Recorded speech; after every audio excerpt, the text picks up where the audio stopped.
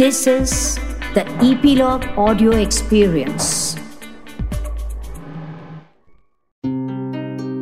नमस्कार, मैं हूं भावना सुमाया और हमारी आज की मेरी कहानी एपिसोड में we have a guest who is a journalist, a documentary filmmaker, a kind of an activist and much more.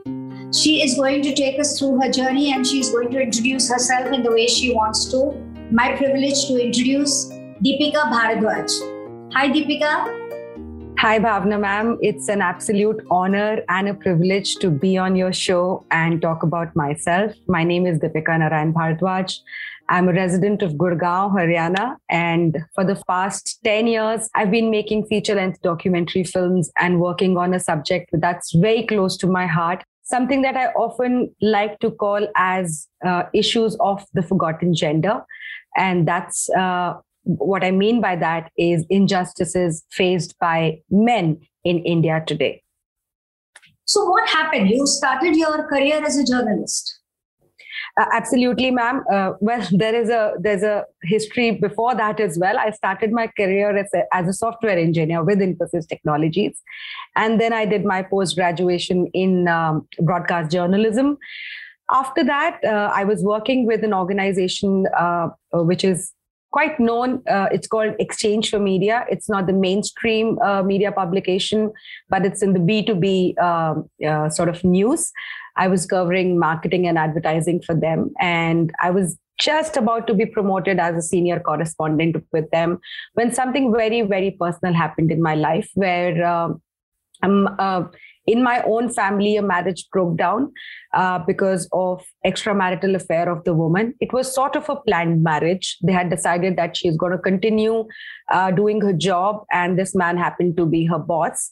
And so they decided that they're going to go ahead, find a man, get her married, because that man was married already, so he couldn't get married to her.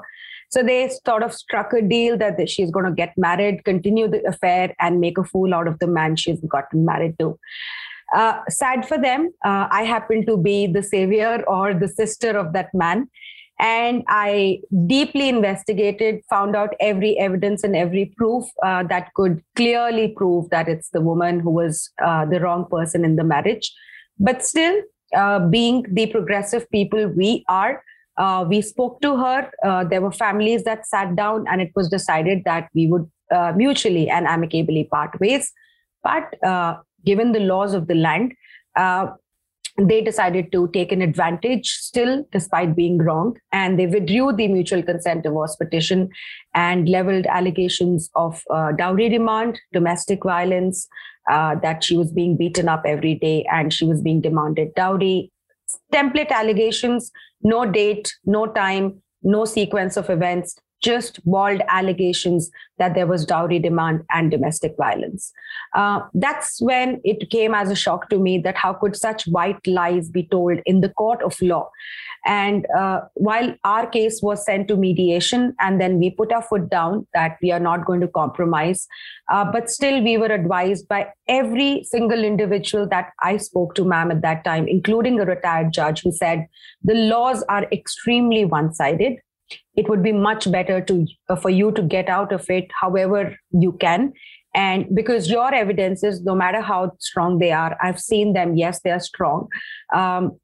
But your evidences will come at the stage of evidence, which would be after 3, 4, 5, 6 years of harassment and legal torture. At the same time, torture by the woman who can file multiple cases against you and your entire family. So it's much better to settle. But we did put our own conditions for that compromise, and that case, sort of went away and was ended. But that left a very, very bitter taste to me as an individual who has always fought for the right, who has always fought for anyone who I've seen in front of me going through wrong. As a woman from Haryana, I've seen women being harassed in the buses. I've myself stood up for them and fought with strangers. So this came as a shocker on how such white lies could be told. And when I got into the realm of knowing the one-sided gender provisions in the country, I was taken aback because there were just so many people who were getting falsely accused, whose lives were getting destroyed. There were so many men who had committed suicide. My own family had a very, very traumatic time post all of this got settled, because we were taken for an absolute ride. There were a lot of emotions attached to that marriage. We had prepared day in, day out for that day to come. And when that day came, it took us to a trauma that left us with a very, very bitter note. I told my boss at that time, Bhavna ma'am, that, sir, give me 1 year. I want to spread awareness on this. People do not know about this. There is no film made on this. There's no documentary made on this, even though the misuse of IPC 498A has been going on for the last 20 years. And it surprised me nobody has had the gumption to actually put out the stories of these men, their families, and not a small number, a very, very huge number ever on the Polaroid or as a documentary film medium. Took it upon myself. I'm going to spread awareness, because a lot of people end their life thinking they're the only one stuck in this. So I wanted to spread awareness, tell people you're not the only one. There are a lot of people going through the same ordeal. You should fight it out and not give up your life. I told my boss I'll take 1 year and then make this documentary and come back, but it's been 10 years. So when all this was happening, you were a journalist? Yes, ma'am.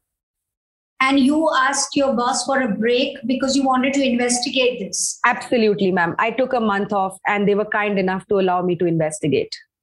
And you are basically a software engineer, so you didn't know enough about law? Absolutely not.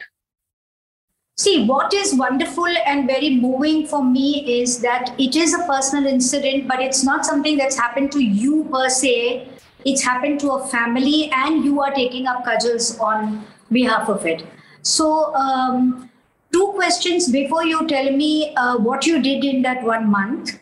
Is that when you were researching all the clues against the woman who was married to your brother, how did you do that? You are not a detective. You don't know a detective agency. It's very intriguing and interesting for me. So Bhavna ma'am, I think it's a very long story. I hope I'll be able to justify the time, but I'll tell you. I was at an event in Bombay at that time for my company. There were already very, very clear signals. She was very cold to the entire family. When we had been persuading her to select the photographs for the marriage so that we could get the album printed, we were all so much in, that mode of, a girl has entered to a home like a daughter or like a sister. I was looking forward to actually have a very beautiful relationship. But when there's so much of coldness in the other person, then you tend to question. My mother used to question this thing a lot. But I tell her that, mom, we are in 21st century. It's not that a woman would just come to home and, treat her as her own family and parents. You give her some time and don't behave like this. She'll be okay. She'll be fine.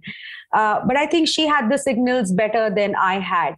So there were clear indications. So then I was in Bombay for an event. And when I came back, my sister was here. My cousin sister was here. And she told me that, Didi, there's something terribly wrong with this woman. The moment on the weekend, Bhai took us out. And the moment we were going out, she immediately sends a message to somebody not to call her, not to message her.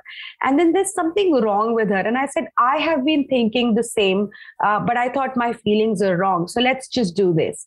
I got my friends together. She used to travel in metro. I asked them to camouflage them with a mask or something. Not that she knew any which ways. So I started from there. First day itself, it was amply clear, evidently clear. The moment she got in the metro, she would call that man and tell her the entire detail of the little time that she would have spent in the evening or the night. She used to go at 7 a.m. and come back at 10 p.m. So she was practically with that man, despite being married here. So she went for some holidays saying it's an official event. There were a lot of, after that we could reflect and then see that she did not tell us where she went. And then she immediately came back when we called her. So we just connected the dots. I was not a detective, but I did not even know the laws, to be very honest, ma'am. I do not know if it was instinctive. It was just that I am a very logical and a rational person, which made me realize that it would not be an easy job to prove this allegation, because we are sort of raising a question on her character. And I know that, raising a question on character of a woman in at least today's time is not very easy. So I knew I had to back myself up with a lot of evidence. So this was one. Then we went outside her office, made a lot of videos. We were able to capture some very intimate videos. After that, still we wanted to settle this amicably. But she said, my brother will have to give her 60,000 per month. My father strangely asked her not to make a big deal because extramarital affairs are an order of the day. I was surprised to hear that he said this. But at the same time, he did say this, and he just said, ask her to leave her job and things will be fine. We did the same, but she said, my brother will have to give her 60,000 rupees per month as maintenance, not maintenance. Like he will have to give her the money, come what may, and she will not do any other job. She was so confident on putting this all out. But anyways, we confronted her, and when the families were going through all of that, I put my foot down and said, I'm going to record everything that happened in this home. And we did. And that was the time that man started sending her messages that you said you will continue. You said you love me. You used to tell me I love you 1,000 times. You're not responding to my calls. So all that evidence kept piling up. But couldn't have helped her, ma'am. Couldn't have helped her. Honestly, could not have helped her. If she filed a 498A, if she filed a domestic violence case, could not have helped us. We would have been implicated in a criminal case, and only probably during the trial, these evidence would have been looked into. So what happened in that 1 month leave you took from the office? So getting my friends behind her, and then being outside her office to capture all of those videos, investigating all of these things and understanding what are the repercussions for us, what should be the actual way out to doing this. So not exactly 1 month, but around this time, I told my boss that I will not be able to present in the office. Now it's been 11 years, so can't actually recall every day's event. But then around that much time, I took it. And when I knew I have a very strong then we sort of confronted her. But I did not start working on this after that. I joined my job back. I was doing my job. But then there were a lot of remnants, and there are a lot of aftermaths, the depression, the trauma that was going on in the family. So eventually I decided to leave my job and make this documentary and concentrate my focus full time on this, because I was not able to do justice. I'd started meeting people. I'd started meeting victims. I'd started doing the research. I joined a program called the Landmark Foundation, in which you have to do a community project. And this documentary is something that I took up as my community project. So eventually, when I realized I was not able to do justice to my job and this project, I decided to quit my job. So how did you make your first documentary? Martyrs of Marriage? Yes, Martyrs of Marriage. It came on Netflix for 2 years as well, from 2018 to 2020. The idea was to basically capture these case studies, analyze what all has happened with the law, and propose changes in the provisions.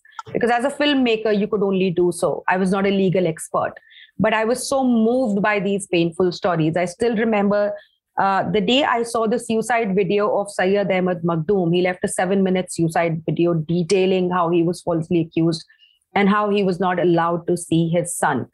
I still remember that night. It shook me. I couldn't sleep. And I said, if not for anyone else, I will make this documentary for this man, because he died seeking justice. And there are so many Makhdooms in today's time. So sad, Bhavna ma'am, that while I was making the documentary, there were suicides after suicides after suicides. And there are 3 suicide cases in Martyrs of Marriage. One of the cases sort of tell you the frequency or the extent of the problem. I was going to Hyderabad to shoot a sister who had fought for her brother for 5 years and, won the case, and then motivated a lot of people to be, fight this out. While I was on the train to Hyderabad to shoot that story, in Bangalore, this suicide happened. This is a suicide case of Manoj Kumar. He left with a suicide note, and he had a T-shirt which had "Sorry, son" printed on it. He wanted to live for his son, but he was traumatized to extreme extent, and he gave up. His wife actually went outside his house, created extremely big fight, and then told him that I'm going to see that all your family members are behind bars. And he ended his life the same day. I cut my journey short, went to Bangalore to shoot this case, and it made a part of the documentary. After Martyrs of Marriage on the Netflix and the exposure you got, how did the seed for the India's Sons come to you? So what happened, Bhavna ma'am, was 498 was a law that was brought in 1983. From 1989 onwards, when I researched extensively on this, is when the initial articles of abuse of the law started appearing. It was very stringent law. It was non-compoundable, non-bailable, cognizable. And anyone, a husband, his entire family, sisters living somewhere else, brothers living somewhere else, were all roped in. 7 family members, 10 family members, 15 family members were the order of the day. So the misuse started getting reported way back in 1989. I was not even there when the law had come. I was not even born. It took 20 years, 25 years. In 2005, the Supreme Court of India called it, equated it with legal terrorism, misuse of IPC 498A. Eventually, in 2014, almost 33 years after the law had come into existence, Supreme Court passed guidelines so that there are no arbitrary arrests under 498A, and the police was given guidelines to be followed, a notice to be served, asking the man to join the investigation, and only if there is a need would the man or his family be arrested. So it took those many years for some sort of semblance of relief for people who were going through this trauma. When I started making Martyrs of Marriage, 2012, December, Nirbhaya happened. 2013, within 1 month, the entire law was turned upside down. Now, I'm not saying that there was no mind put to it. I am in no position to say that. But I personally feel, and so do a lot of legal luminaries, that it was a very knee-jerk reaction to calm down the public outrage. Such an overhauling of law must be done after deep consultations, after deep analysis on what the lacunas are. So I saw the entire journey myself this time, and 498A also had come after a lot of agitations and protests. So then, while I was making Martyrs of Marriage, a lot of people started coming to me on how, along with 498A, 376 is coming into the FIRs. A rape case on father-in-law, rape case on brother-in-law. In fact, one of the lawyers in the documentary also shows us a document of a settlement where the woman put a rape case on the father-in-law and then she compromised taking 25 lakhs. So a lot of people started coming to me, and then in media also certain articles started appearing where the judges started saying that the rape laws are being misused. The reason that I've made India's Sons is to start a dialogue way before it took the time for 498A misuse to be addressed, because 376 is a very, very serious offense, ma'am. As a woman, I fear if there would ever be a day where Supreme Court will pass a very, very critical remark on misuse of rape laws, that would be immense injustice to women who face the trauma of rape, the brutality of crime like rape done to them.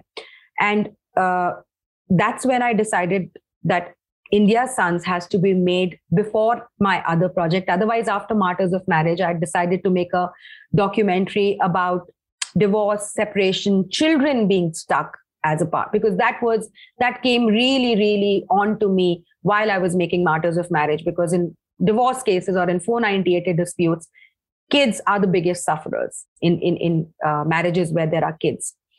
But I pushed that to a later date, and I brought India's Sons forward because I thought this is 10 years has passed since the amendments came up. There are absolutely insane kind of cases being registered where after a 10 years of relationship, after the 6 years of a relationship between a man and a woman, the woman can just go, a married woman can say that she was raped on the false promise of marriage. I mean, it is berserk and bizarre. Absolutely consensual relationships turned into a rape case merely on the statement of the woman. So I thought this is a very serious offense. I really need to make this documentary to bring out these stories of India's sons, because as much as gory and cruel is a crime of rape, I think as much cruel is a false accusation of rape. It destroys lives. And these stories in India's sons, if I don't know if you have seen the documentary or not, ma'am, but these story of Prince, story of Arvind Bharti, one 18-year-old, a person who fought for 10 years for his justice, still did not get justice and left such a long suicide note, raising so many questions on the way justice system works in India. So I knew I had to tell these stories. And ma'am, the case studies that make it to the documentary are minuscule, I would say minuscule of the cases that I have personally dealt with, investigated, tried to help the families, or told the stories of also, not through a documentary medium, but otherwise. But I found Karan Oberoi very, very moving. Yeah, absolutely. I hope his case gets settled sooner than we imagine, but I have not gone into his case personally in detail because it is a sub judice case. But I wanted somebody to tell the story who has felt it and who has been there. So I think it would be a landmark case once his case gets over, because there's so much of overwhelming evidence, which I would not really want to talk about because, and ma'am, in Karan's case, it's so strange. He had complained against the woman twice before of being stalked and harassed. And still the police takes her rape complaint and puts him behind bars. After that, it is proven beyond any doubt that she organized an attack on herself to ensure that he doesn't get out of jail. Still, she did not have to see the face of jail even for an hour. That sort of, tells you how one-sided things are, or how one-sided the justice system has become. You have to move mountains and hills to actually get a woman prosecuted. And I think the documentary brings out those cases beautifully. So it's all right to have very good intentions, or to have the resources, or to work very hard and to mean very well. But to make these kind of documentaries that you do requires a lot of funds, requires manpower, requires the people you are telling the story about to cooperate with you, open their hearts, floodgates, and share their world. How difficult is all this? The biggest problem or the biggest challenge in working for men, Bhavna ma'am, has been financial. There is no institutional funding here. The only way to survive is through donation by some kind people. Martyrs of Marriage was made with my savings, whatever I had made until then, from some savings from Infosys, some savings from my job prior to that. After a certain point, sort of post 2014, and while I had been working on the documentary for 2 years, I'd exhausted everything that I had. And by then I had exposed Rohtak Sisters. I had started speaking also on these issues. So people started seeing me as somebody who's genuinely there. So I raised a little bit of crowdfund as well. The movie did get sold to Netflix, but by the end of my screenings and by the end of this entire journey, I was left actually with nothing. So I had to go back and join a startup and work there for 6 months to sustain myself. But thankfully for India's sons, at least from the funding point of view, it was not as much challenging as Martyrs of Marriage was, because I had this person whose name is Shoni Kapoor. He has his own law firm, and he has also fought the false cases that were filed on him. He also runs an organization called Sahodar Trust, where they help men who are who are victims of legal injustice or false accusations, and they provide free legal help to them. And he kindly agreed to come on board as a producer, so he invested the money. Now the struggle is on to actually get the film on a OTT platform so that we could have some semblance of what we are going to do next, and if we would be able to have some, funds for that, possible for Is that. it very difficult shopping on the OTT? Absolutely been difficult, ma'am. I have had people come and tell me that the film is so powerful, the film is so moving, and things like that, but then faced rejection for no reasons given whatsoever. Mm-hmm. What is the next in the pipeline? Ma'am, right now is to probably move a little bit on to shorter content, because documentaries are very, very challenging in terms of major is finance. Then distribution is even more difficult than finance. Third, takes extraordinary amount of time, extraordinary amount of personal sacrifice, I would say. And then also dependency on people that you are taking on board the documentary film. Although these were very tough times that I cannot equate it or tell it as a regular thing that happens, but COVID basically led to an extraordinary delay in the release of the documentary. We had to wait for a lot of time to shoot one particular case that was left out. Otherwise, we had finished the documentary 75% before COVID hit us. And if it had not happened, then we would have released the documentary much earlier. But having said all of that, it is very grueling process. The audience also, I think, has moved on to shorter content. So I think I'll focus a lot more on bringing and churning out these stories quicker, or in a shorter format than a documentary. There is definitely a feature length that will happen on the subject that I spoke about, which is kids who are stuck. I'm not too sure when that will happen. Haven't started working on it. But I am here. That's the biggest thing. I'm not going to leave this space. It is challenging. Every day is a struggle. Every day is a question on what am I really doing with my life? Will I ever achieve something? Or will I be able to have a life that I would have probably expected for myself? But then I think nobody can do it like me, and I'll continue to do this. My last question is that why do you think you are the way you are, or you crusade the way you do? Is it because of your lineage, your parents? Is it because of your environment? Is it because you are just restless with the injustice you see? Very rightly, the last point, ma'am. I'm restless with the injustice that I see. Second, I know the difference that I've made. I personally know the people who I've saved from ending their life. And there are so many people who have written it everywhere as well, that had Deepika not been there, we would not have been alive. So there are blessings and there are thank yous that I receive every day. So I know the work that I'm doing is very, very important and extremely, extremely need of the hour at this point of time in the world.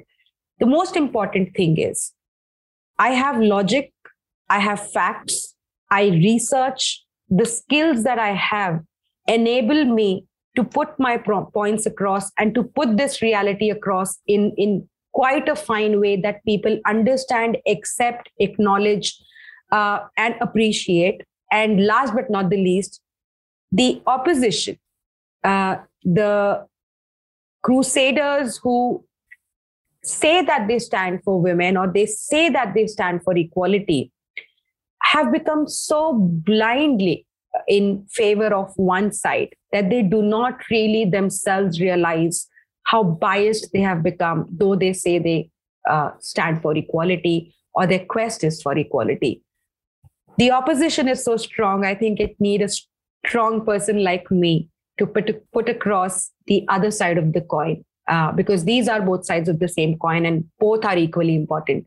So I personally feel that I have that courage, the conviction, the passion, the resilience, and I would say, ma'am, rationality to not get persuaded on one side. I've called out men.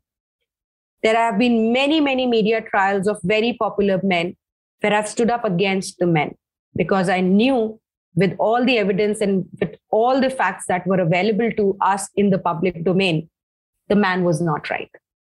And I have no qualms in standing up against men who do wrongs to women. So I think we need more and more people who are absolutely neutral, who are compassionate for any human being who goes through wrong. And I think I am that. All my good wishes to you. Your film, India's Sons, is wonderful, and all the best. Thank you, Bhavna ma'am. I really, because you are somebody who, when you wrote to me, I was like, really, am I dreaming? Does she really want to talk about India's Sons? I was so moved. So thank you so much for that. Acknowledge that. Thank you so much for having me and India's Sons on your platform. Thank you for tuning in. If you have liked this episode, do comment. Do rate on Apple Podcasts. Subscribe on your favorite podcast app like Apple Podcasts, Google Podcasts, Hubhopper, Castbox, Spotify, JioSaavn, so that you get notified when we come next. Stay tuned for the next episode with yet another guest, and until then, take great care of yourself.